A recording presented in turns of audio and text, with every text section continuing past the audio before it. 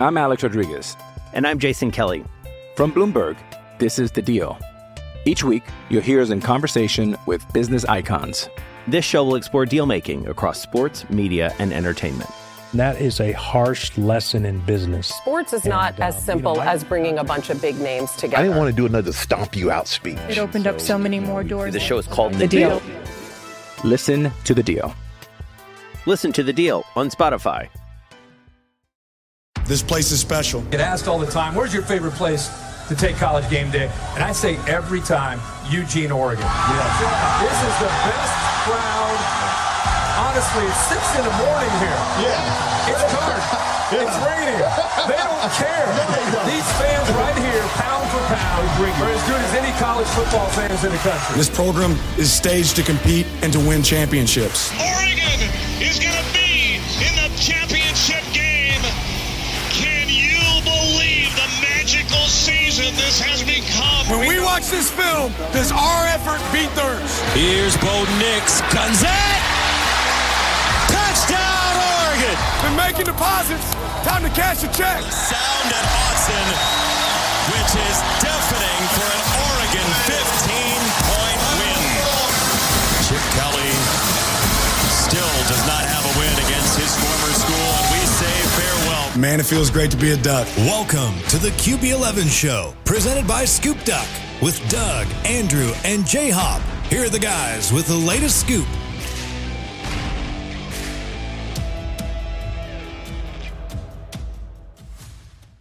Hello, everyone, and welcome back once again to the QB11 Show, presented by Scoop Duck. I am Doug Scott, joined, of course, by QB11. Andrew, good evening, sir. Good evening, Doug. How are we doing today? We are doing well. Are you prepared to dominate this podcast in a manner similar to that in which Oregon dominated the Utah Utes? I don't know if I have that level of physicality inside of me, Doug. I'm not sure, but we'll find out. Yeah, that's a lot of physicality. As Kyle Whittingham said after the game, it was. I mean, if those of you listeners, if you haven't watched Kyle's post-game press conference, I definitely recommend you go do that. It's all over Twitter. You can find it. Follow QB or me. You'll probably see one of us have, or both of us have retweeted it. But the amount of respect that he paid to the Oregon coaching staff and players and the way that they play that game was pretty impressive. Yeah, and I think when you contrast it to the types of things he said after playing Mario, very, very different tone. And it's worth noting, not because I have anything against Mario, but just because it's very clear that both Lanning and Whittingham have a lot of mutual respect for one another. And it's also very clear that respect did not necessarily exist with our prior staff. Yeah, I think Mario gets some amount of bad rap for some of that stuff. I mean, it was very clear that the other coaches around the conference did not like Mario and probably did not respect him a whole lot. And I think some of that was probably fair. And I think some of that was probably a bit unfair. Like, what they did to Oregon in the and Mario himself in the 2019 postseason awards was just despicable. It was just not right at all to do what they did to the players, and Mario deserved that Coach of the Year honor as well that year. But he earned some of that because I think he was a bully, right? And I think he didn't treat people respectfully, so they didn't treat him that way. But I will say also, he did bring kind of modern style recruiting to this conference, which didn't really have it before Mario. I mean, everyone kind of was like, "Oh, that guy committed to you. Okay, we won't talk to him anymore. Sorry," right? Like, it was a very gentleman's club kind of outfit, and Mario changed that, and a lot of people didn't like that. But I think if you look in retrospect now, because of what Mario brought and that Oregon brought, and what they've been doing now, even more so under Dan, it's actually caused a lot of these coaches around, or a lot of these schools around the conference, to step up their game, both in their coaching hires and in their recruiting efforts.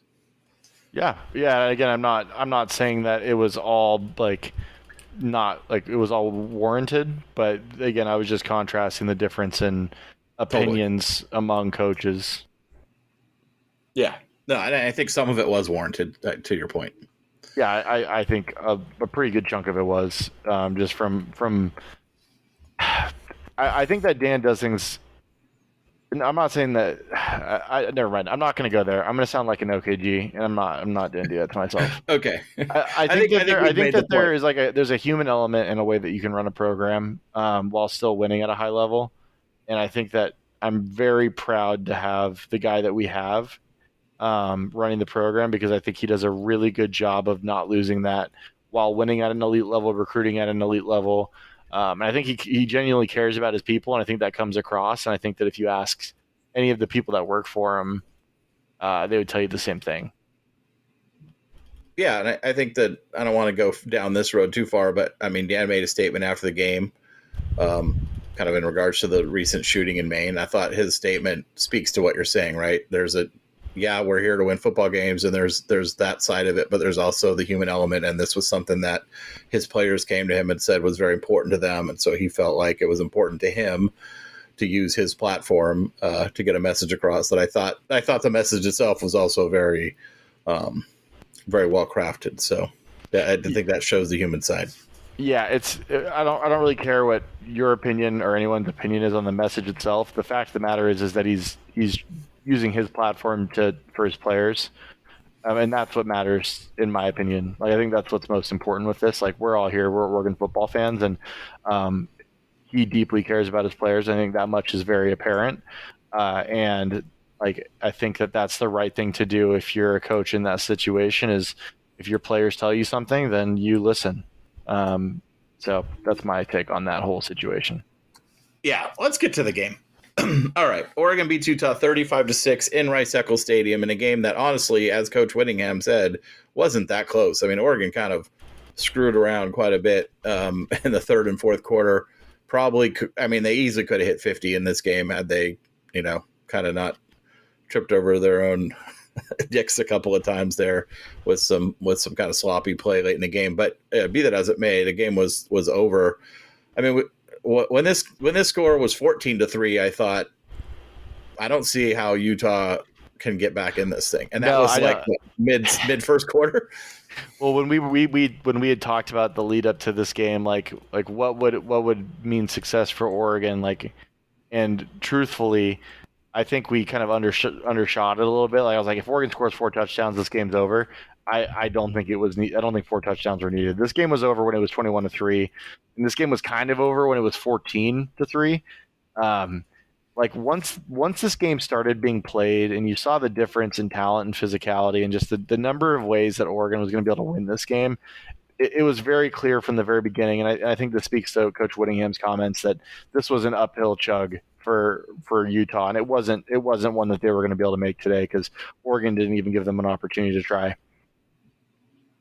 Yeah, I mean, you saw Oregon's first drive. I mean, it was like they were playing on air. It's like when you're in a walkthrough on Thursday or Friday, whatever day they do the walkthrough. I think it's Thursday.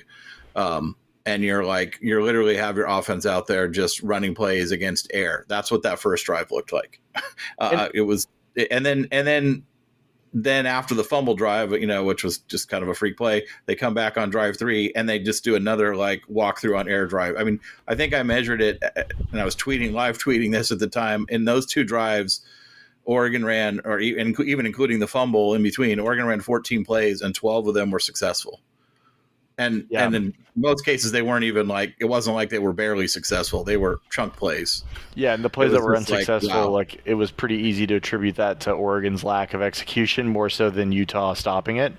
The two unsuccessful plays were the fumble, which was, I mean, credit that Utah D-line, but it was also just kind of dumb luck that it wasn't like he was trying to cause a fumble. He just happened to hit the ball in the perfect spot and it fell right into his lap. So.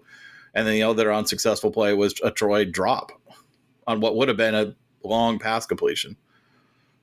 Yeah, and he did everything right. The throw was one of the better deep throws that Nix has made all season.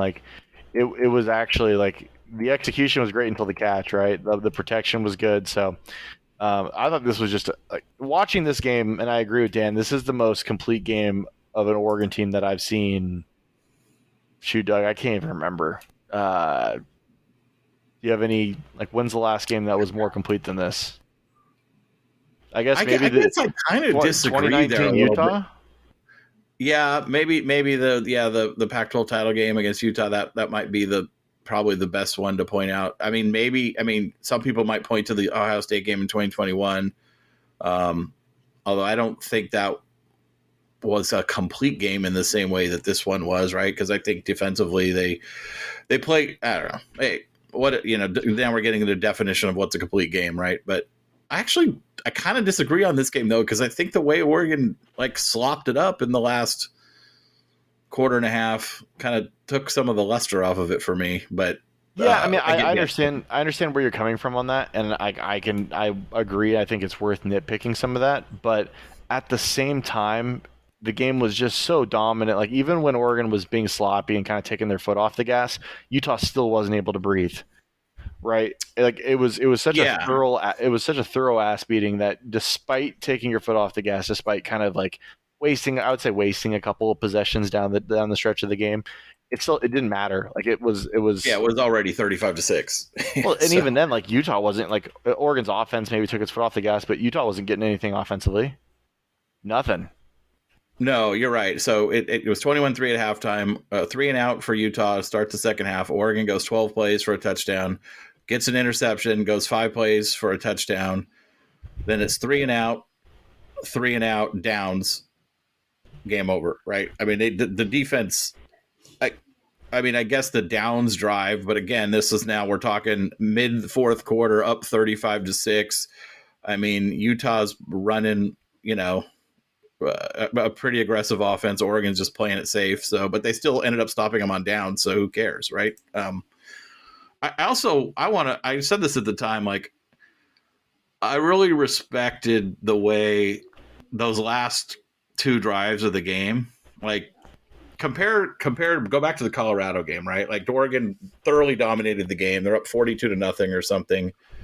And Deion's out there putting his son at continued risk of getting just brutalized, running hurry up offense, trying to get points on the board, and they finally do in the last drive of the game against the third stringer or whatever. And Whittington in this game, he ran, they were not running hurry up at all in those last 2 drives. They were just running, they were using the full play. He was just this game is over. Let's play the game out, respectfully, but not he wasn't trying to get a cheap backdoor touchdown at the end of the game with some trick plays or running tempo or BS like that. I don't know. I kind of respect that. Yeah, 100%. I think it just goes the respect on both sides. I think that when we put in Ty, there was just a lot of respect shown, right? It would have been very easy for Dan to make this game really ugly, for us to put our foot down and just absolutely murder them and do kind of what they did to us in 2015 when we had Jeff Locke starting in that game, and score 60 on them and hold them to 6 and just completely put. But I don't think we had to do that, and I think that shows a lot of not security, but I think it just proves that Dan knows what this team is. The team knows what this team is. They went out and took care of business. There was no stress to get to any specific point number. The dominance was obvious to everyone who watched the game, and I think that you see that in the reporting nationally about the game. And it was just, that was it. The ass beating was the ass beating. The game ended. We moved forward. But I want to go back a little bit and talk a little bit more about Bo Nix, because I thought this was his best game as a Duck. Yeah, he was really good in this game. It was the types of throws he was making, the really high level anticipation throws over the middle of the field. Some of the stuff that we've been kind of where is this? When's it coming? When is it going to emerge more? And so seeing that was huge. I was really proud of the way Bo played. Seeing him check into plays at the line of scrimmage that put us in super advantageous situations. The whole this game was a masterclass by Bo, in my opinion. He just managed every situations, all the situations throughout the game. The fire he played with, the command, and then the demandingness that he had towards his teammates in regards to execution, the perfection that he was trying to chase. If I could be promised to have this version of Bo Nix for every game for the rest of the year, I think this team has a chance to do something. I think you know what I mean by do something. Yeah, no, he was what we've seen with Nix particularly in road games and big road games. You saw it at Texas Tech, you saw it at Washington, you've seen it at other big road games last season, is kind of that jittery start, right? Where it takes him a couple of possessions to kind of settle into the game. And that was not the case yesterday in this game. I mean, he was dialed. I think he completed like his first 10 or 12 passes until that Troy drop. Like he was just nails. And in fact, I think most of the incompletions in this game happened after the game was out of hand. He would. And I think Joel Klatt said this on the broadcast. He compared him to a point guard, just distributing the ball to all of his playmakers, and that seemed like a really apt comparison. I think that's kind of been what Stein said he wants his offense to be, right? When he came here, or even before, when we hired him, it was like, hey, I want to get the ball out to the guys, feed the studs. And this felt like the ultimate kind of feed the studs offense game. And Bo just executed it like masterfully. Yeah, I would agree with that. It's the feed the studs, but it's also the higher level plays. He was making throws in this game that he hasn't really he hasn't been asked to make, to be honest with you. I don't think I blame Bo for not making these throws in other games, but he just hasn't been asked to do that. And so seeing him do it, I want to see it continue like that. Because that adds an element to the offense. If he's really legitimately pushing the ball downfield, specifically between the hashes, driving the ball deep into the intermediate zones. Into the intermediate and deep zones of the defense against teams that are trying to stack the box, then this offense becomes literally unstoppable. If that's happening with consistency, that just takes this whole operation to the next level. And there's nothing about Bo's game that makes me think he can't do that. Yeah, I mean, you looked at the way it was great to see Oregon work the middle of the field, particularly. I mean, obviously, you had several times they used the running back Texas route over the middle, the one for the touchdown to Jordan. But even more than that, I mean, I love that he had that deep in route to Troy. At one point during the game, it was like 15-yard in. That was just throwing dots on skinny posts and digs, and the throws outside the numbers were good too. Like giving a player like Terrence Ferguson an opportunity to make a play on the ball like he did, that's an important big play too. Right? Yeah, that was the other one I was going to mention. The Ferguson throw was like, that's the throw. Like, wow, that was the throw you want to see your guy make, right? Like, go up there, put the ball where only he can get it on perfect location, let him make a play, and Ferg made a heck of a play. I think that was a third down play too, so that kept the drive alive, and they ultimately got a touchdown. This game to me was like a pretty special performance for Bo, because of the way he showed up, like his body language, right? Like the way he played in this game, and I think it's a sign of things to come. And if it is a sign of things to come, this team has a chance now to do something really special that's never been done here. And I don't say that to be hyperbolic. Like I wouldn't say that. I think I told you this in the preseason. And I would never tweet this. I would never say this on the podcast. But I thought this team had a chance to be the best team we've ever had. And I'm seeing it come together now with my own eyes. I'm seeing these young, talented freshmen really grow into true and into well-rounded players that are like, they're not just guys. They're not just freshmen with talent who can flash. They're like actually like borderline elite players now, like Blake Purchase and Mateo Uiagalelei, and a handful of others. And this team is being formed, and it's taken on the relationship of its head coach. This team is really fun to watch and really special to watch. And I hope that the fans that are watching this aren't taking it for granted, because we've all watched. I know you've watched a lot of Oregon football. I've watched way too much Oregon football, and this is probably the most fun I've ever had watching Oregon football.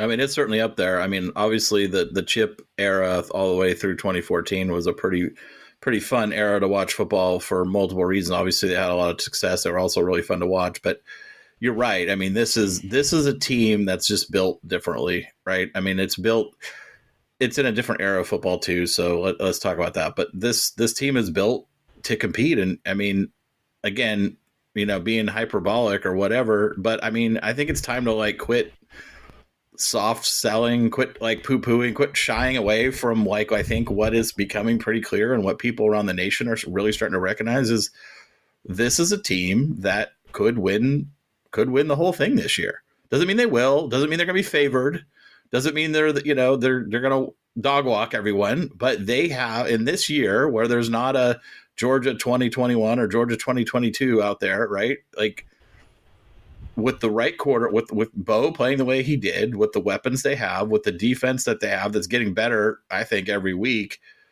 this team could be a team that if they can get into that playoff, they can win 2 games.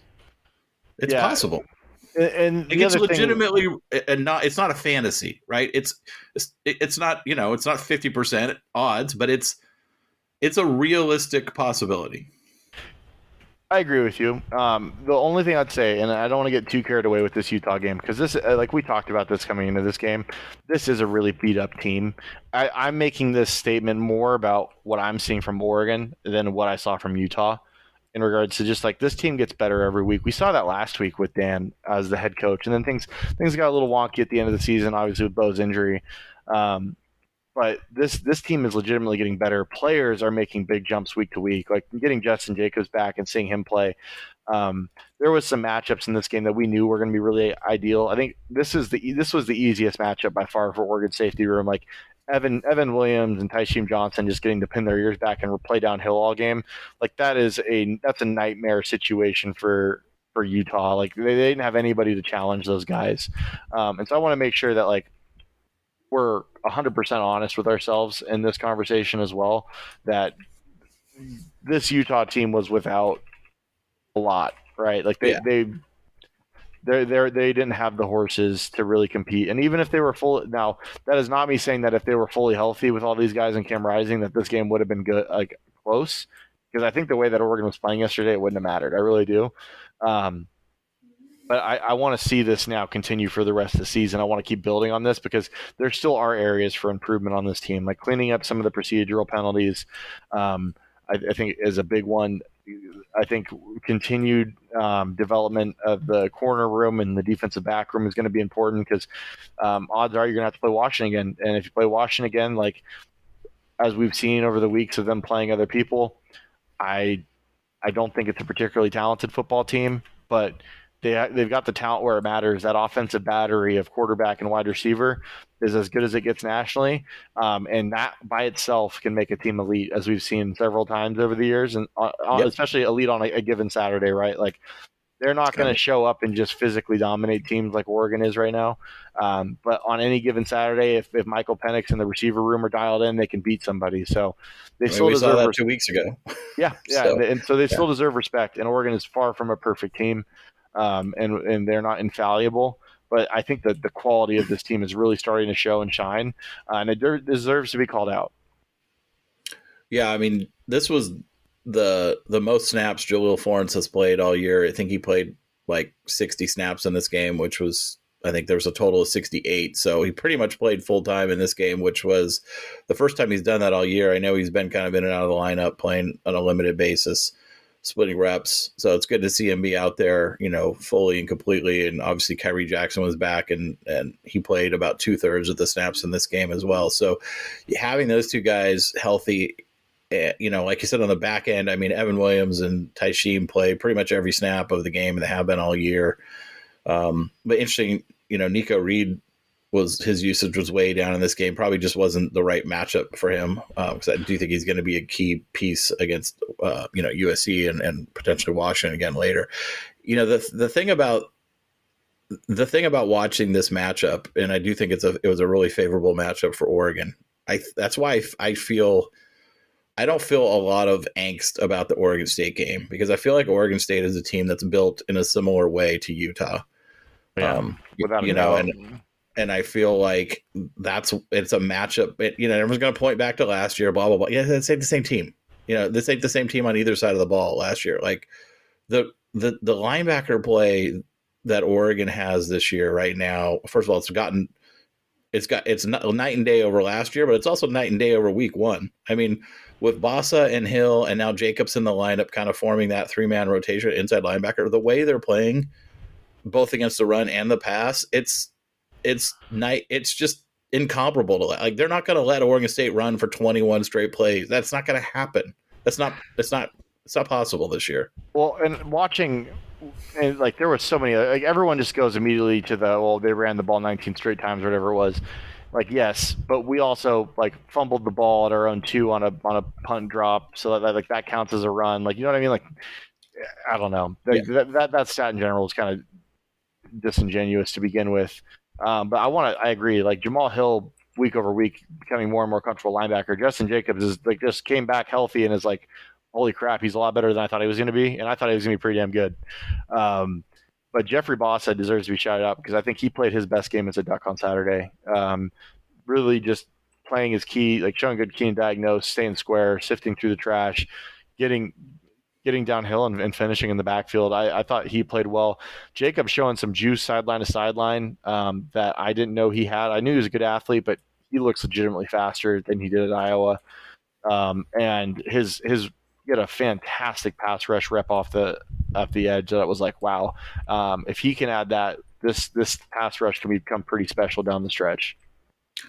Speaking of the pass rush, I mean, they've been great at this all year, but I'm going to point it out, and I really noticed it in this game in real time, is when Tosh decided to bring the corner blitz, it was 100% effective.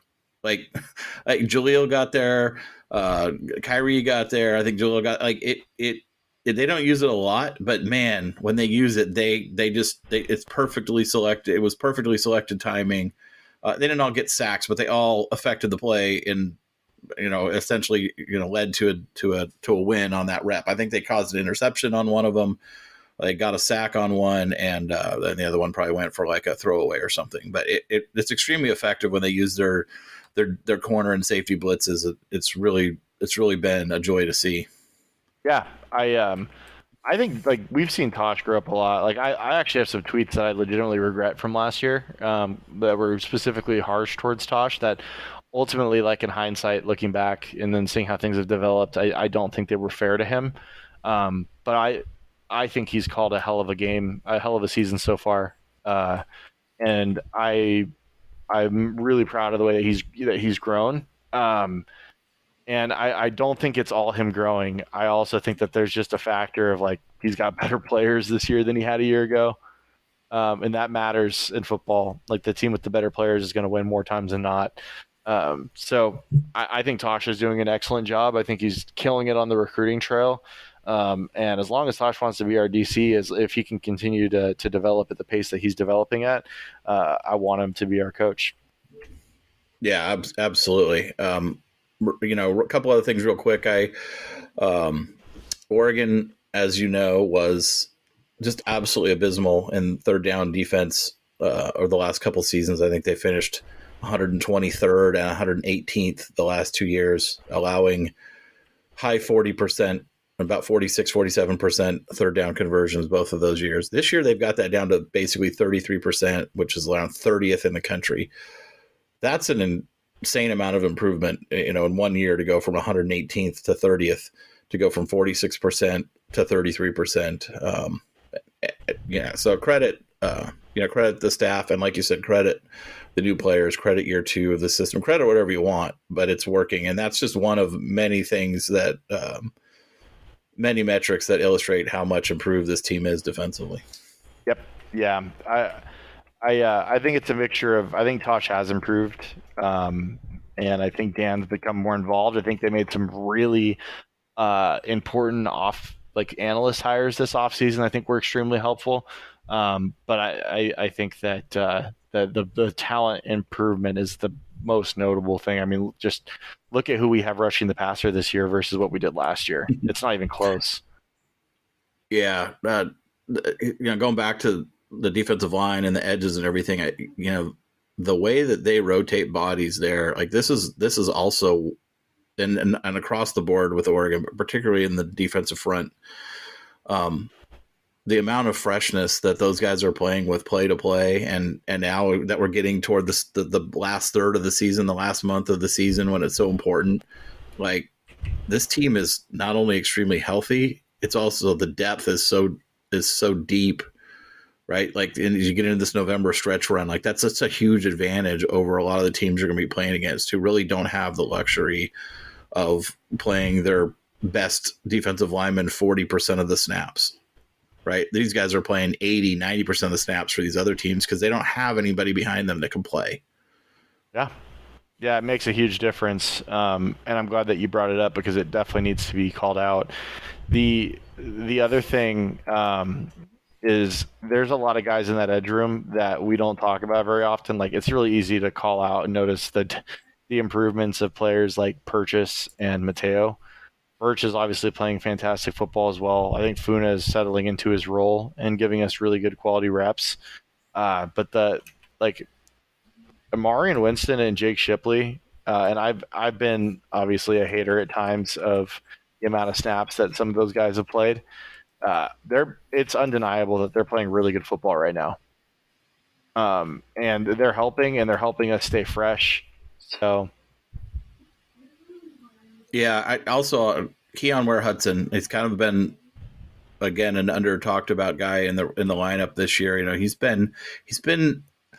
always been a backup for Oregon. He's been here a number of years now. He's been in the rotation for 3 or 4 seasons. He doesn't play a lot of snaps, but when he plays, he's always been effective. And this was probably his best game of the year. It was very noticeable to me that he was very effective. He had a sack in this game, 5 tackles. He was very effective. And this feels like a good matchup game for him, right? Like a game where he's going to get more reps in a game like this or a game like Oregon State down the road. And I thought he did really well with the time he got. Yeah, I mean, he doesn't get talked about enough. He's another guy that just all he does is just play good football for us. So I'm glad that you shouted him out as well. In 2 weeks he's going to be playing against his brother when USC comes to town. It's the first time they'll have played against each other. So I know I was talking to his dad online yesterday about that. They're excited to come up and see that game.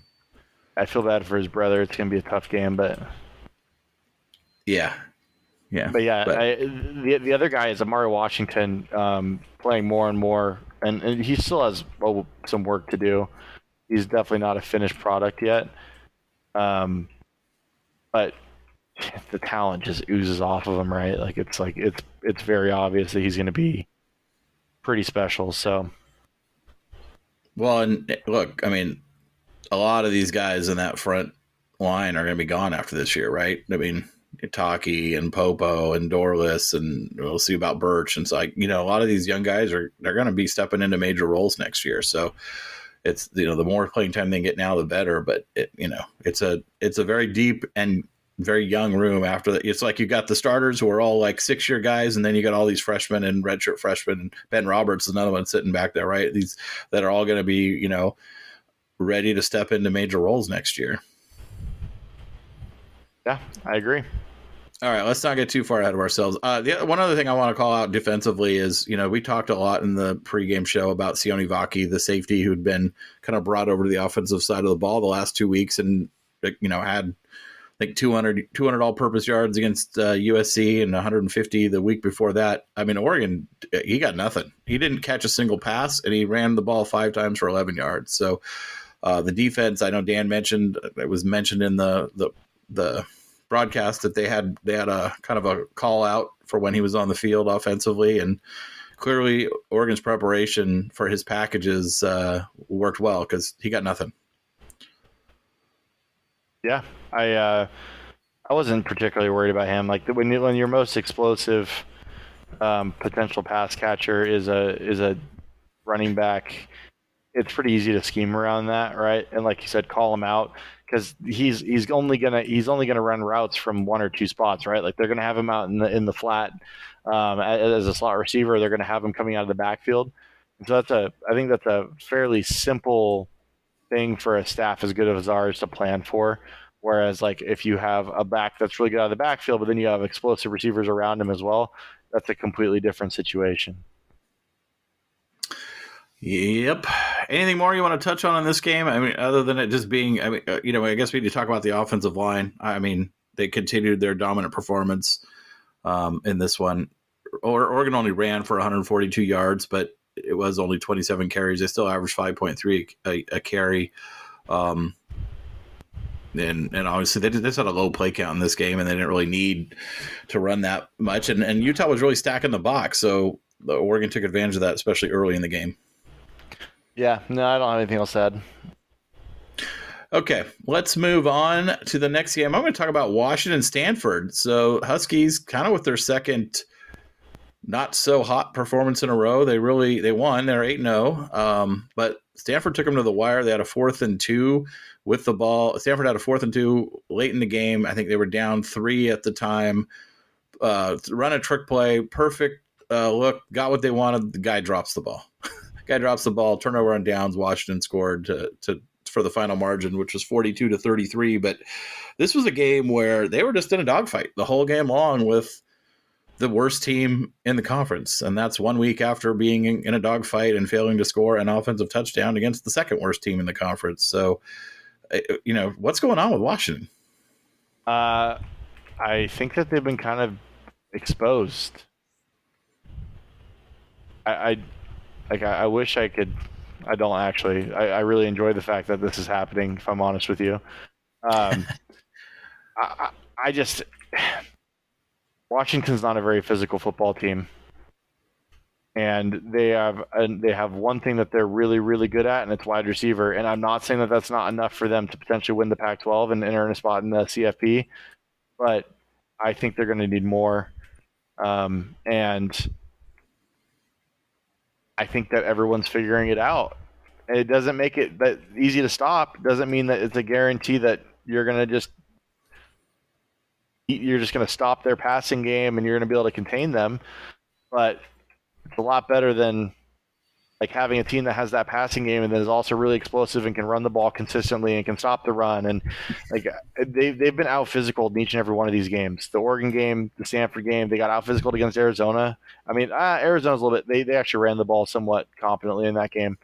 And I think that ultimately what we're finding out is that this is a kind of a middling team from a talent perspective, outside of about 6 to 7 players, which we kind of knew coming into the season.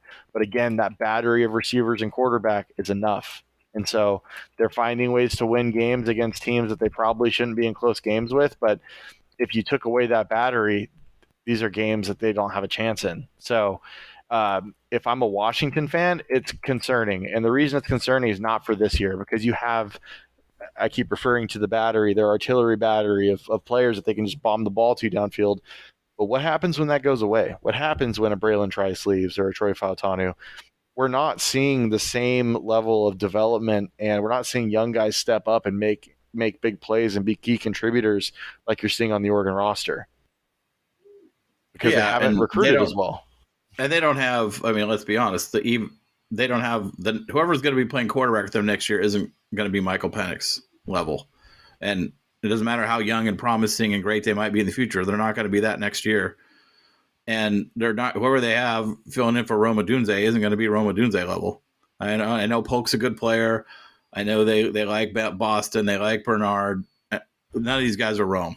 Like there's a different level there. It's just like us saying, like, look, whoever steps into the wide receiver 1 spot next year after Troy, they're not Troy. Like they're not. Like, and that's the same way with Rome. Yeah, 100%. The one thing I'll say is whoever replaces Bo Nix is probably not going to be Bo Nix either. True. Right? But Oregon also has the running game and the offensive line and the defensive line and the linebacker play and the defensive back play, right? And there's no way to get around it other than talent acquisition. Like that, like when you see these national pundits and these other coaches talk about Oregon, and the reason it sounds different, and this isn't me being a homer, this is just the truth. The reason it sounds different is because they're talking about a complete team with a lot of talent from top to bottom and depth. And when you watch Washington as a team with a good quarterback, some good receivers, and a couple other good players that are complementary within their scheme on offense and defense, but it's far from a complete team. It's far from a deep team, and it's far from a team with exceptional talent from top to bottom. And that shows up in these games against Arizona State. That shows up in these games against Arizona. It shows up against Stanford. They're not able to separate because they're not that much better than these teams. They have a thing that's better than these teams, but as a team, they are not that much better. Whereas Oregon is playing these same teams and just putting them in the freaking dirt 5 minutes in. Why is that? Well, because Oregon has more reliable ways to win games than just one. Yeah, you said it. If I was a Washington fan, this is going to sound – I'm not even going to say it because it's going to sound stupid, but let's just say it a different way. look, like you said, could they run through the Pac-12 and win in Vegas and make it to the playoffs? Yeah. They're not a team that can win in the playoffs.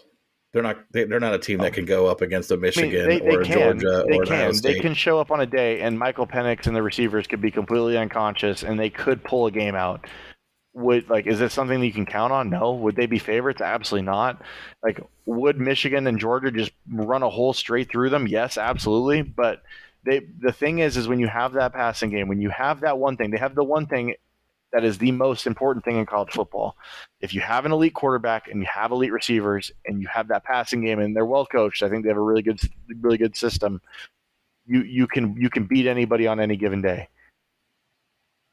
But is it the most likely outcome? No. Is it sustainable? Absolutely not. If when you run up against a team that has elite talent everywhere, are you going to get absolutely physically abused? Yes. Georgia and Michigan would do things to Washington that don't belong on television for kids to see. But Oregon did those same things. You watch that film, it was fun film to watch because Oregon's defensive line and offensive line was bullying him all game. Oregon just lost a couple moments, and you know what? That still counts. They still have the win. They're 8-0. We're 7-1. So I don't want to get too carried away with it, but the difference in team quality is apparent to anybody with a brain that knows any football. But it doesn't change the fact that with that quarterback and that receiver room, on any day they can beat anybody. I'm Alex Rodriguez. And I'm Jason Kelly. From Bloomberg, this is The Deal. Each week, you'll hear us in conversation with business icons. This show will explore deal-making across sports, media, and entertainment. That is a harsh lesson in business. Sports is not as simple as bringing a bunch of big names together. I didn't want to do another stomp you out speech. It opened up so many more doors. The show is called The Deal. Listen to The Deal. Listen to The Deal on Spotify. Yeah, that's fair. All right. You, me, and Justin all got the Oregon game correctly. We all missed this one. We had Washington covering. They obviously didn't. USC Cal 50-49. USC escapes with a win up at Cal. USC's defense continue. QB, at some point, I have to stop picking USC to cover because I don't know that they've covered a game the entire year. But I keep picking them to cover, and you keep picking them to cover, and we both keep getting embarrassed. To be fair, I'm just following your lead. Oh, is that it? Okay. Yeah, they actually covered in week 2 against Stanford. And I don't think they've covered again since. But, yeah, they 50-49. They did not cover, obviously. Cal smartly scored late in this game and went for 2. They didn't convert. I didn't love the play. But it was the right decision to go for it and try to win the game. And I credit Justin Wilcox, who I don't very often credit, but I credit him for that decision. And USC escaped. Caleb obviously was 369 for 2 touchdowns. Marshawn Lloyd ran well in this game. I mean, it was just an offensive battle because neither of these teams can play defense. Mendoza threw for 300 yards and 2 touchdowns. Jaden Ott ran for 150. It was just, USC is something. Yeah, something is right. We'll get to it on Thursday. They're dangerous still. As long as they have Caleb Williams at quarterback, they're dangerous, especially because there's not a lot of elite defenses in the league. But yeah.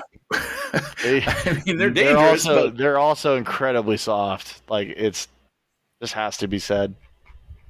They are a very soft team. I think certainly physically. I think probably in other ways as well, which I think is what we're seeing show up at times. I don't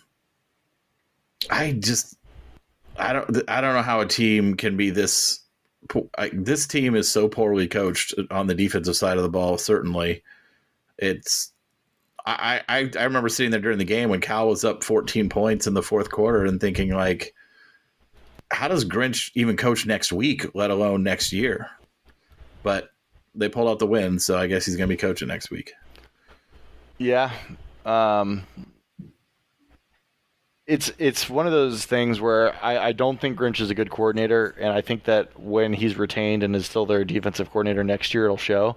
But they are still severely lacking in talent. They have not done a very good job of patching up the holes. Some of these players, like some of the guys they took from Arizona, I don't think are actually all that great of players, and they're playing significant roles on this team, which I think is a problem because I think that Arizona actually has better players now at those positions at corner and defensive line than the guys that went to USC to quote unquote be upgrades.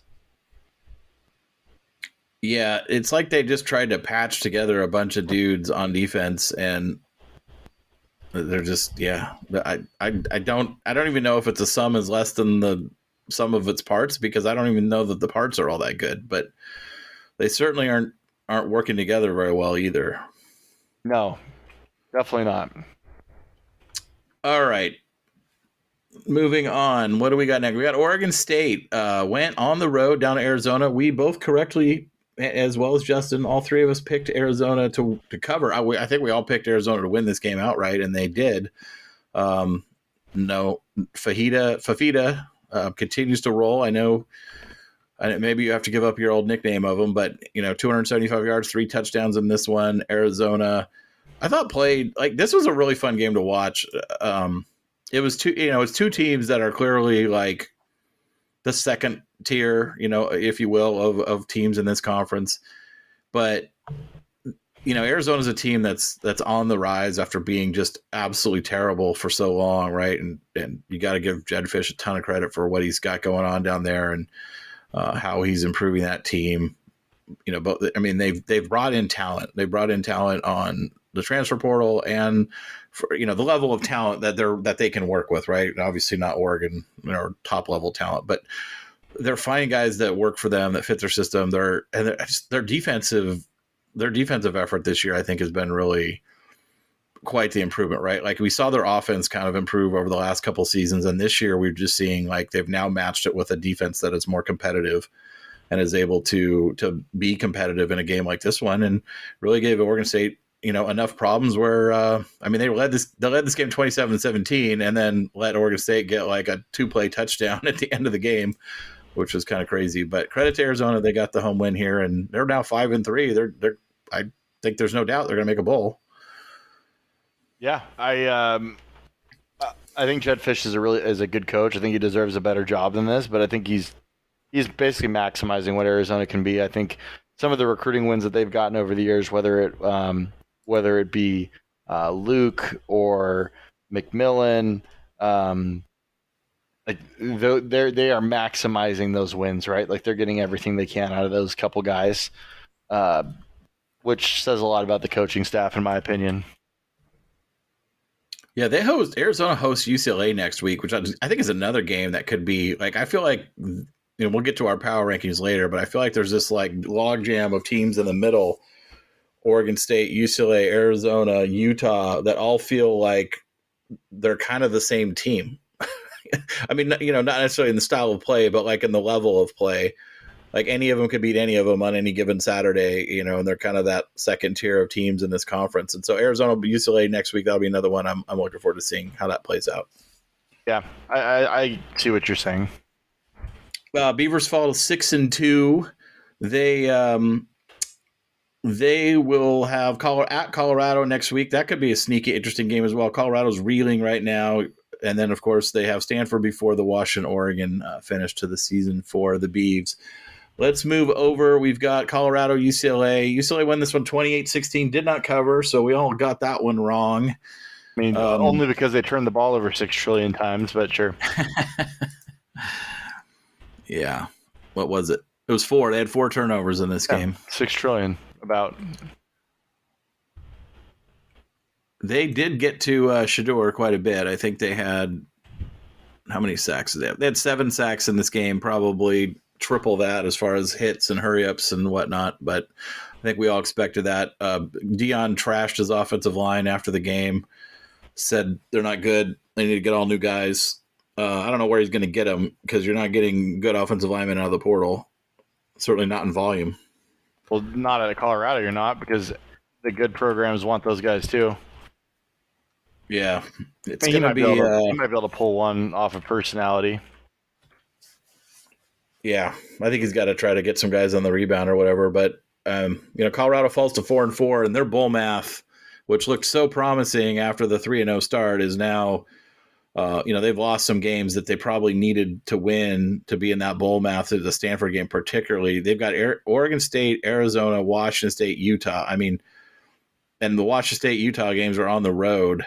They might not win any of those. They might not be favored to win any of those games. You got to think maybe Washington State, because the way they're playing right now, Arizona's not going to be an easy win. Oregon State's not going to be an easy win. Utah's certainly not going to be an easy win. I don't know. It's going to be tough. I think they find 2 wins there. What do you think?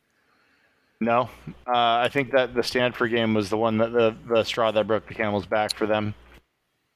Yeah, I'm with you. I think they probably get 1 out of 4. They finished 5-7, which I think is, we all said at the beginning of the year, that would be a wildly successful season for Deion. So I think it's not going to end the way their fans and he wanted to, but I think overall, if you would have said 5-7 at the beginning of the year, everybody probably would have thought that was pretty good. So yeah, Arizona State, it is all relative. Yeah, Arizona State pulls off the win at home, their first conference win of the year, 38-27 over the reeling Cougars. Started 4-0, have lost 4 in a row now, fall to 1-4 in conference as well. You're the Cougs. This is the game you really couldn't lose. Yeah, they're a mess right now.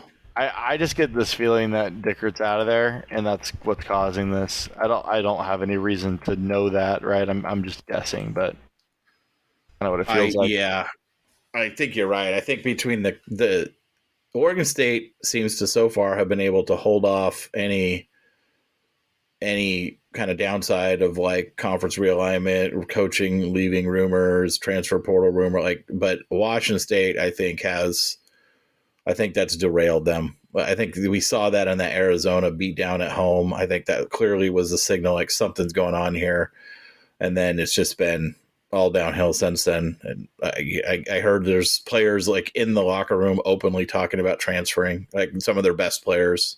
Oh, really? So yeah, that was a rumor. It came around on today that like Cam Ward and some others, or actually might have been on one of their message boards. Cam Ward and some of the other players were like just sitting there in the locker room talking to each other about transferring.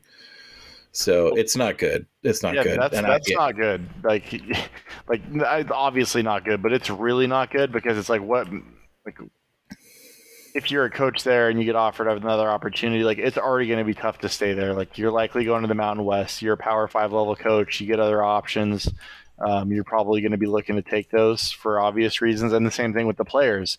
But to have it fall apart like that mid-season after such a promising start where they actually won some pretty big games. Like they beat a solid Wisconsin team. They beat a good Oregon State team. And they've just completely flushed it all down the toilet down the stretch. And it's tough to see. I think that Coug fans deserve better than that, but I mean, the thing is they have the path to a bowl game. I mean, they host Stanford this week, then they go to Cal, and then they host Colorado before the Apple Cup. I mean, those are 3 very winnable games, and they have to win 2 of them. Do you think they'll win any of them? I don't know. That's what I'm saying. Like they have the path, but this internal turmoil, seems to be such where I mean, obviously, let's start with the Stanford game. They host Stanford this week. Like, if they don't win that one, then no, they're done. And Stanford is a team that's playing a lot better right now. We've seen the last 2 weeks. Yeah, I don't know how much. I think that Washington State, assuming that players are bought in and coaches are bought in, should be able to beat Stanford. But they should at home. I don't know that that's actually what's going to happen. So yeah, they're reeling right now. So they didn't cover, obviously. We all got that one wrong. Let's move over to the national games, QB. Let's start. They're all Big Ten. We did Big Ten week. It's Big Ten week. I didn't do well with Big Ten week. None of us did. You and Justin and I all went 3-8 this week. We all went 2-4 in the Pac and 1-4 in the Big Ten. So not good. Let's start with Ohio State 24-10 win up at Camp Randall against Wisconsin. Ohio State moves to 8-0. Wisconsin falls to 5-3. However, they didn't cover by half a point here, so we just missed on this one. Thoughts on the Buckeyes?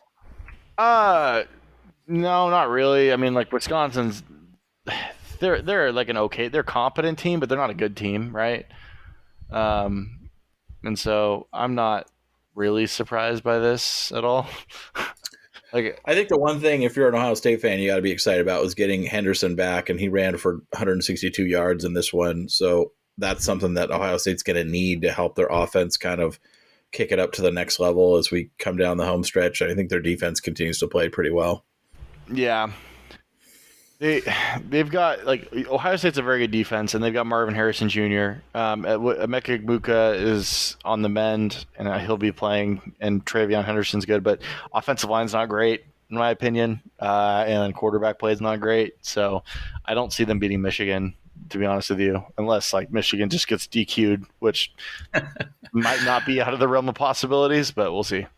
Yeah, we haven't been talking about that on the pod, but maybe we will at some point as we find time down the road. But yeah, McCord was, 2 touchdowns, 2 interceptions. Yeah, continues to be quite a step down from the quarterback play they've had at Ohio State over the last several years for sure. All right, another game that Justin got right, you and I both missed. Penn State did not even come close to covering the 32-point spread as they were in a dogfight with Indiana up to the end of this game. 33-24, they win by 9. Indiana, who's just 0-5 in conference, 2-6 overall, just a terrible football team. Like, they deserve to lose by the fact alone that late in the game, down 3, they had a 1st and 10 at the Penn State 21-yard line, 5 minutes to go in the game. They ran it up the gut 3 straight times for a total of 4 yards and then kicked a field goal to tie. Like, they made 0 attempt to actually try to take the lead in this game, and that's unforgivable. Yeah, that's also very Big Ten. I wish it wasn't, but it's also very Big Ten. Like, the old school Big Ten, like the Big Ten. I know that Indiana's not in the Big Ten West, but that's very old school. They might but they're a Big Ten West team. Yeah, they might as well be with that kind of stuff. I just if I'm a fan of that kind of team, and look, you're supposed to lose this game. You're supposed to get blown the F out. And if I'm sitting here down 3 with 5 minutes to go with a chance to take the lead, and my coach just plays for the tie. Like, what am I even doing? Why am I even supporting this team? Like, what's the point? Like, we're not going to make a bowl game. We're not a good team. Like, can we at least try? Like, why would this is the type of stuff? Like, I remember back in the chip days, right? We'd be playing all these overmatched teams, and we're Oregon scoring 7 every time they get the ball, and these other coaches are going down there and they're kicking field goals on 4th and 1, and I'm just going like, what are you even doing? Are you just not even trying to win the game? Like, you play to win the game. Like, I just don't get it. I don't get it. Yeah, I mean, it is what it is. He's not going to be the coach there very much longer. So if there's any consolation, I don't even know who the coach is, and it doesn't matter. The next guy ain't going to do anything either. It's Indiana. Well, I mean, I think the next guy will probably be smart enough to at least try to win the game. The bigger issue here is Penn State's offense. Like, Drew Aller has a lot of talent, but the offensive line's not any good. And it sucks because they have a really good. I think they have what will eventually end up being a very good quarterback and an completely elite running back room, but they don't have a very good receiver room, and they don't have a particularly good offensive line.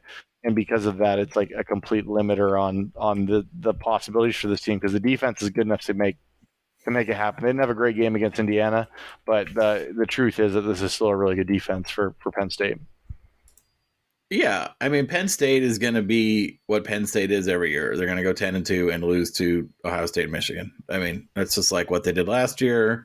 Feels like what they do. It feels like A&M going 8-4 every year. Penn State goes 10-2 every year. Like, these are just like the rules of football, apparently. I don't know. Yeah, I'm just glad my over, like, with them winning that game, my over 9.5 wins is going to hit. I'm pretty positive. So. Yeah, well, yeah, because there's only 3 teams in the Big Ten, and they're one of them, so they can't lose to themselves. So you're pretty safe. Yeah, selfishly, I'm very pleased with that. You must have put some cheddar on. I don't know. At Maryland next week, that could be a sneaky tough. Nah, Talia is going to be on his ass the whole game. He's going to throw a bunch of picks. I'm calling it right now. All right. Or I'm going to be really sad, and I'm not going to talk maybe to you record later in the year as well. Okay, so let's move on. Penn State, obviously none of them about that. Speaking of Maryland, they lost to Northwestern of all teams. 33-27. Tailua threw 3 touchdowns, 1 interception. I don't know anybody on North. I can tell you I haven't watched a Northwestern football game. I may have never watched a Northwestern football game, QB. I certainly haven't watched any this year. I don't know that I've ever watched a game that Northwestern played in. I don't know anything about this team, except I don't think they're very good. No, they're horrible. But they've had some good teams in the past. In the pretty recent history. Yeah, they won the West 7 or 8 years ago or something. 2020, not even that long ago. Oh, well, that was COVID year. That doesn't count. And then they won it in 2018 before that. So they've been solid. So 5 years ago. Okay. Yeah. Either way, and that 2020 team was pretty solid. Regardless, Northwestern sucks. The real gem here is that Iowa Northwestern is next week, and it is now the lowest over under in the history of college football, surpassing the game that Iowa played a couple weeks ago against Minnesota. So we have a new. What is the over under? 29.5 points. Wow. Why is it so low? Is it weather? These teams don't offense very well. Wow. Okay. Well, we'll see how that plays out. We all picked Maryland to cover by 14, so we were all wrong there. Michigan State, Minnesota, I'm going to give them their credit. I'm going to call them the Golden Gophers, not the Mustard Gophers. I picked against them. I didn't think they could score enough to cover 7. I was wrong. I was wrong. I'm sorry. Your Minnesota Gophers, Golden Gophers, deserve more credit than I've been giving them. It's my mea culpa. 27-12 over the Spartans. That's your mea culpa? I mean, that's all I got. What else do I need? Whatever makes you happy. I was wrong. I didn't think they'd cover. They did. Just giving you a hard time, Doug. Yeah, they're not. It's not great. Neither one of these teams is great. These teams are bad. These teams are not good at football. No, I mean 27 points was an offensive explosion for Minnesota, but it came against Michigan State, who I don't even know is like if I don't even know how Michigan State has players. I would have just thought if I was a guy on that team, I'd be like, yeah, I'm going to shut it down and hit the portal come December, but don't want to get injured. But hey, credit to those guys for fighting it out. We'll see who's coaching them next year. Maybe Jake Dickert, eh? Eh? Yeah, I guess that's more of a Minnesota thing. No, it's a Wisconsin and Minnesota thing. It's definitely both. Jake Dickert would be good. I don't think that they're going to fire Fleck yet, though. I think he's built up enough credibility over the years. With I was talking about Michigan State. Sorry. Oh, I apologize. I was confused. Yeah, Dickert. I think Jonathan Smith would be a good hire. I think Mike Elko at Duke would be a good hire if he would even take the job. I guess that's the question with that one. Lance Leipold. Okay, can we? I know. Was the Kansas-Oklahoma game on our list? I know. I only put Big Ten games on the list. I should have added that. Okay. Well, I don't know. I don't know his name. We could talk about it. But whoever is Kansas's offensive coordinator either needs to be a head coach or have a really high-end offensive coordinator job, because this is the first time this season I've really watched them that close. But they are so fun to watch. Have you watched them, Doug? I watched part of that game. I was running around in the morning, and I saw the end of that game before the Oregon game came on. I have it recorded, but I haven't gone and watched the rest of it yet. They have just an awesome offense. It's just fun to watch. They run so many motions and shifts, and they'll align not just unbalanced, but in funky unbalanced situations, tackle over, no one to the right of the center funky, and then they'll shift, and then they'll motion, and then they will just outgap the ever living crap out of you on a super well schemed run play. Kansas's offense is one of my new guilty pleasures. They're super fun to watch. Well, in credit, I'll go into that game. 38-33 win over Oklahoma. It's the first time Kansas beat Oklahoma since 1989. For almost 40 years. They ripped down the goalpost. They carried them out of the stadium and they threw them in a lake. So I didn't know Kansas had lakes, but good for them. That's news to me as well, Doug. But that's again, like that's with a backup quarterback too. That's with Bean. Now, yeah, that guy can't throw. Like he was terrible. He can't throw the ball, and they still won. Yeah, but like when you have a backup quarterback, like just being able to do one thing semi-competently, like he's fast, right? Yeah, he was very fast. Very fast. Anyways, but yeah, they're fun to watch. So back to our horrible Big Ten games because I didn't watch. I will say I will brag about the fact that I did not watch a snap of Michigan State, Minnesota. I don't even know what the final. You just said it, and I still don't remember what the final score was. I think it was 30. I don't know, 27-12. I think it was. Real quick on the Oklahoma thing, that loss also is big time because that guarantees that the Big 12 champ will have at least one loss, and that. Especially an Oklahoma Big 12 champ with one loss, their resume is not going to stack up against a Pac-12 champ with one loss or any of the other conference champions with one loss. So that could potentially have some important ramifications down the road as we get toward the final CFP rankings. And the first CFP rankings come out this week, but whatever, who cares? I'm of the opinion that if you're an Oregon fan, you don't need to worry about any of this stuff. Agreed.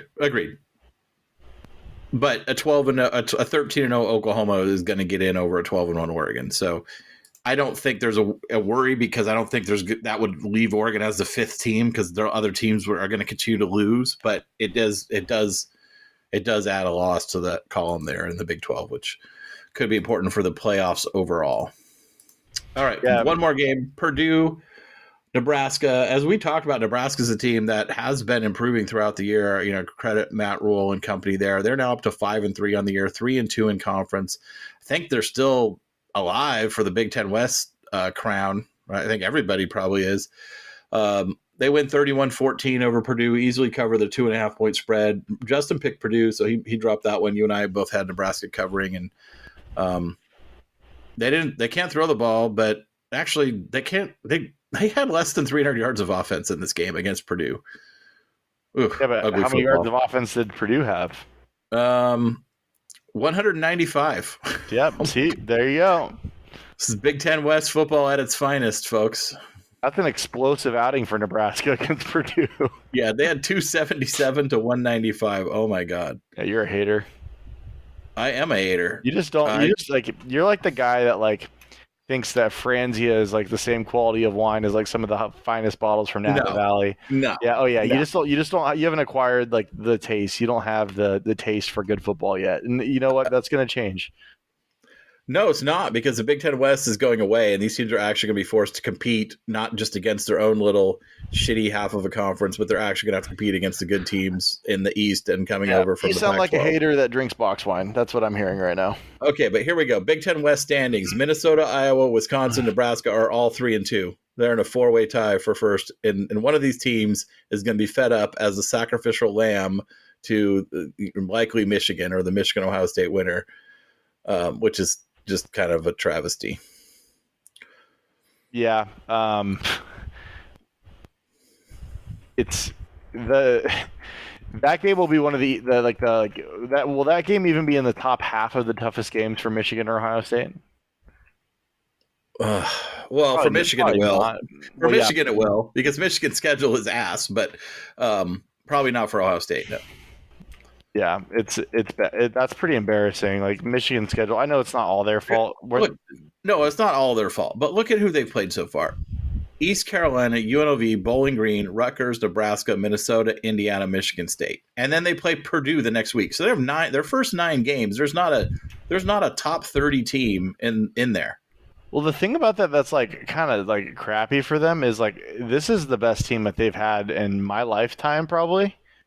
And they're not getting to see that team play against anybody that can push them. Like this was the team that was actually good enough for them to play a tough schedule, and they get this, which is disappointing. Like, if I was a Michigan fan, I would play UCLA, and they canceled that. I mean, not that UCLA is like great, but I mean it's certainly better than anyone better than Bowling Green. Yeah, what was that? I would say it's better than anybody they've played so far. Well, certainly out of conference. I mean, they had East Carolina, UNLV, and Bowling Green. But yeah, I'd put UCLA up against any of the conference teams they've played so far. It is sad. Like if you're a Michigan like season ticket holder, yeah, it's great. Watch your team win, but like, don't you want to see some good game? Like, you want to see some good teams come to the big house, right? Like, yeah, I mean, well, they get it next year. Like Oregon will be there next year. Yeah, that's true. That's true. Who else do they have? They have like their schedule gets a lot harder next year. Which again, if you're a Michigan fan, that kind of sucks because your team is not going to be nearly as good next year. Well, I mean, they travel to Washington, which I don't think that will be a great team either. But it's at least a brand matchup, at least. That'll be a fun game. Yeah. I mean, I don't think Michigan's going to turn into a bad football team this offseason. My point was more so that like they're gonna have a lot of guys drafted off this team this coming offseason or this April, and so like they're just gonna be in transition. Yeah, no, I think so too. I mean, if you're gonna have to go to the big house, it's a good time to go. Not that Oregon's gonna have some transition too, especially at quarterback, but I'd certainly rather go there next year than this year. Yeah. All right, QB, let's do our power rankings, and then we will get on out of here. I still got Stanford at 12. I do as well. I have Arizona Honestly, State. If they would have won that game, I probably still would have them at 12 because I think that I think that they're legitimately the worst team in the conference. Well, and I agree because I couldn't push them ahead of an Arizona State that won, and I couldn't push them ahead of a Cal team that gave USC everything they had. So, yeah, they would have still been at 12. Arizona State's at 11 for me, and Cal's still at 10. Yep, I've got Cal at 11, ASU at 10. I think I just like the way that ASU's playing. I know that they just got their first conference win, but I'm going to reward Denny Killingham for like continuing to field a very competitive team despite the fact that they have lost so many players to injury. They're playing with a walk-on quarterback. I think the coaching job. If Dan Lanning wasn't having such an awesome year, I would legitimately think that despite only having one win, he would be worthy of Coach of the Year just because of how his team is competing, given how little talent they have, and some of the injury factors at play for them. Let's talk a little bit about. I mean, I kind of see 4 candidates for Coach of the Year. And tell me where you disagree. I mean, I agree. Well, I don't think Kenny's really a candidate, but I would agree with you that. No, I'm just saying, like, in terms of like, if it's actually going to the guy who's doing the best job given his circumstances, like, you'd be pretty hard pressed to tell me that somebody else is doing more with less than Kenny Dillingham this year. No, I totally agree with you. I just like that's not how the people that pick this award think about it. But I think you're totally right. I think if you're looking at real candidates, I'd say it's DeBoer, Lanning. Kyle Whittingham's probably the leader in the clubhouse right now because of what he's done with all of his injuries. And then maybe Deion. I think Deion might get some votes, but I think that's fading though. Deion so I'd probably favor getting votes. I'm sorry. I'd probably favor the first 3. You see anyone else in that battle? No, I think if we win out, that Dan wins it. Yeah, I think so too. And if we don't, then DeBoer probably does. If they win out, so it's one of those two. I think Whittingham will get some votes, but I think it will fade as they probably lose another game or two. So, all right, I've got. You're right. I should have moved ASU. I am going to move ASU up to 10 as well, ahead of Cal. I've got Colorado at 9 and Washington State at 8. Oh, you just cut out there for a second for me. I don't know what happened. Oh, I don't either. All right. I just said I've got Colorado at 9 and Washington State at 8. Yeah, I've got Wazoo at 9, Colorado at 8. Wazoo's backslide has me dropping them substantially. Yeah, I thought about making that flop as well, but Colorado also lost, so I kind of kept it as is. But that's definitely one that I can see flip-flopping here as we look as Washington State continues to reel, most likely.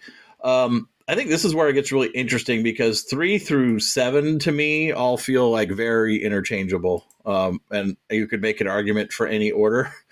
I've got Utah at 7. I'm not crazy about what I did here, but I've got Arizona at 7. Okay. I don't really have a great defense for it. Other than like Arizona, we're giving Arizona credit for being close in games against USC and Washington and not actually winning them. And I think that Utah has done more despite having way more injuries and being way more depleted. So with that said, I leaned towards having Arizona as my bottom of the top 7. Okay, we got a 6. I've got USC at 6. Their defense is so horrible that it doesn't really matter how good their offense is. I've got UCLA at 6. I just feel like they're kind of just the like steady middle of this conference. UCLA and USC are interchangeable to me because they're both half teams. Yeah, I think both. I would actually agree with you on this one because I think now that you put it that way, USC's offense is better than UCLA's defense. Although, like, I think that it's tough because I think that UCLA's offense relative is probably better than USC's defense. Maybe, I don't know. What do you think about that? I would agree with that. I have USC third. I know we're bouncing around now. I have USC third, and it's like I hate having them third, but because I feel like nobody belongs in third. I feel like the drop between 2 and 3 is. I can't put a team that gets taken to the wire by Cal and loses to Utah at home when Utah has nobody available. But if USC plays Arizona, Oregon State, UCLA, Utah tomorrow, I think USC beats all those teams. I mean, they've already done it to a couple of them. Their offense is like you were talking about with Penix and his receivers earlier, right? Like it's the one thing that out of all these 7 teams is an elite level, especially in the passing game, and they can just outscore teams like they did against Cal. Like, so I don't love it, but they beat Arizona. They lost to Utah, but I mean, I don't know, man. It's weird. That's why I'm saying it. I think you can put these 5 teams in any order. Yeah, I don't have super strong opinions on any of this. I think that they all deserve to be in a clumping. The order is unimportant to me, to be honest with you. Yeah, I think that if Utah was healthy, I think they'd very clearly be the next best team. But they're not. So, all right. So I'll just go through my whole clump and then you do yours. I've got Utah at 7, UCLA at 6, Oregon State at 5, Arizona at 4, USC at 3. Okay, I've got Arizona at 7, USC 6, UCLA 5, Utah 4, Oregon State 3. And it's weird because I put Arizona at the bottom and Oregon State at the top despite the outcome of the game. Yeah. But I think that, I think Jonathan Smith mismanaged some things in that game, and I think that Oregon State's looked like the better team for the greater portion of the year, and I think Oregon State probably has better wins. Yeah, that's true. Did you see Jonathan Smith's decision at the end of the first half? Yes, that was really bad. I'm all for being aggressive, but that's not how you do it. No. So just for listeners that don't know, it was 4th and whatever. The yards didn't matter because there was 2 seconds left in the half. There was only time for one play. And they were at the 20-yard line or something, and they were lined up for a field goal, and they ran a fake where they basically handed the ball off to their kicker to try to run the 20 yards to the end zone. The play had no chance. It was never going to have a chance. I don't know what. Anyone who wants to criticize Dan for not taking the points at the end of the first half, this was 8,000 times more egregious than that. Yeah, they're not comparable situations, in my opinion. That was bizarre. Had a lot of Oregon State fans on Twitter wanting to fire Jonathan Smith, which was equally bizarre and crazy because this team is 2-10 without Jonathan Smith. This team, yeah. Do they remember what this team was before he was hired? And do they know where this team is going to be in 5 years when he's gone? Get used to it, boys. I've still got Washington at 2 and Oregon at 1. I think the results from this weekend solidified that justified my move last week to put Oregon ahead of Washington, and I still feel good about that. Yeah, I moved Oregon above Washington because you don't get to in my power rankings. I don't care if you win head to head, but if you start looking like trash week after week against really bad teams, 2 of the 3 worst teams in the conference by our power ratings, then you get punished and you drop. And look, it gets real now for Washington. They can't play like that the rest of the way. They got USC, then Utah, then Oregon State, then the Apple Cup. If they play like that, they're losing at least 2 games. They might not make the title game if they would play like that. Yeah, to be fair, I don't think they are going to continue to play like that, but I know what you're saying, and I agree with you. I agree. I think that the passing game will show up and be better. Yeah, this Washington versus USC game this next week is going to be fun. Who can throw for more yards? Yeah, I am really excited to watch this game. I do think that Washington's defense is better. I see why Washington is a 3.5 point favorite on the road. But I would be tempted. If it stays at 3.5, I will be taking USC on Thursday. What's the over under? I don't know off the top of my head. It might not be enough, but there's gonna be a lot of points scored in this game. But USC has this weird quality offensively where they don't score a ton of points. They score only what's needed. You know what? That's a good way to put it, and I think you're right. They score what's required to win, but they don't score enough to separate. They get a lead, and then they're like, all right, that's enough, and then they stop. Well, in this game, they might need a lot to win because, Penix could throw for 500 yards. I think USC is going to dump everything in this game. This is going to be the game that makes or breaks USC season. Because this is the last, I don't think that they actually, if you give their coaches truth serum, do they actually think they could beat Oregon at Oregon? I don't believe that. I don't. But they can win this game. They can win this game, and it's a home game, and I'm sure it's going to be a big recruiting weekend for them. It's going to be an important recruiting weekend for them after the way they've been playing.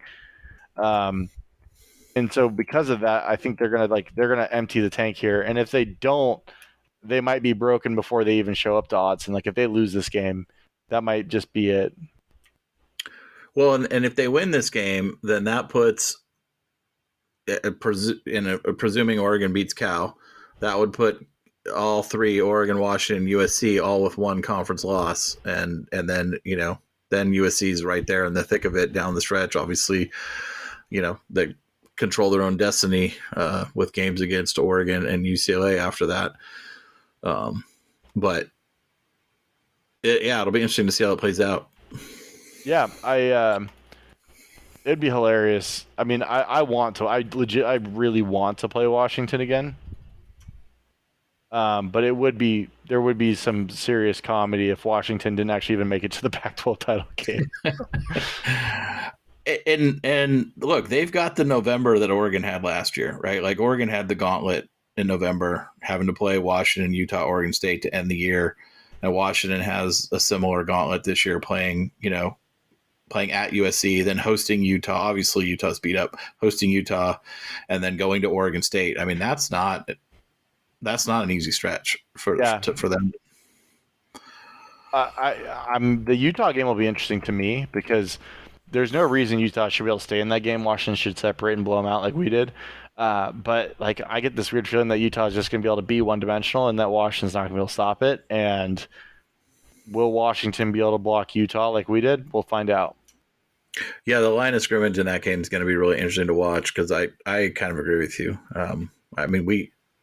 I think we've seen what both these teams are in the trenches, and I think Washington gets enough, especially at home. They get enough of those, explosive plays where Utah can't keep up. But I don't think it's going to play out like this game did last weekend with Oregon. No. They aren't. They're not even close to being able to just show up and dominate you like that. It's going to require Michael Penix and the receivers to be on, which I think they'll be dialed up for that game because I think the staff will get that team ready to go. Well, especially after, depending on what happens in LA first, right? It becomes really important, right? Like we felt that going into the game this week. If you lose, it doesn't make it impossible, but it makes it really hard. Yeah.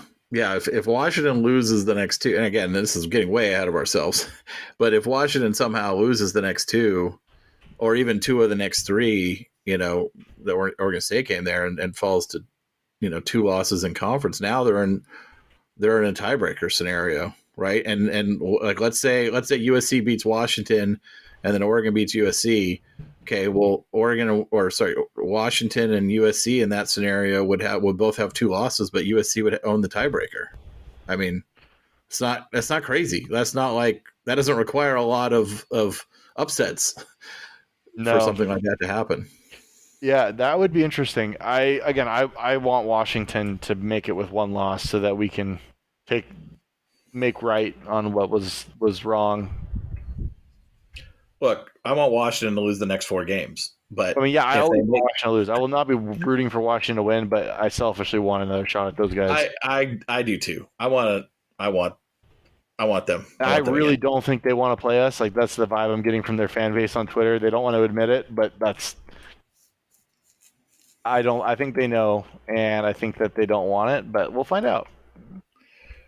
I think they threw everything at that game, and I think that's what's evident, right? I mean, I think leading up to the offseason, leading up during the season, leading up to that game, they were singularly focused on beating Oregon again in Husky Stadium, and they accomplished that. And I think they have to find what their next goal is, and it doesn't seem like they've locked onto that. I mean, obviously they have their goals, right? Their goals to make it to Vegas, make it to the playoffs, all those things. But like, yeah, you know what I'm saying. Yeah, I know what you're trying to say.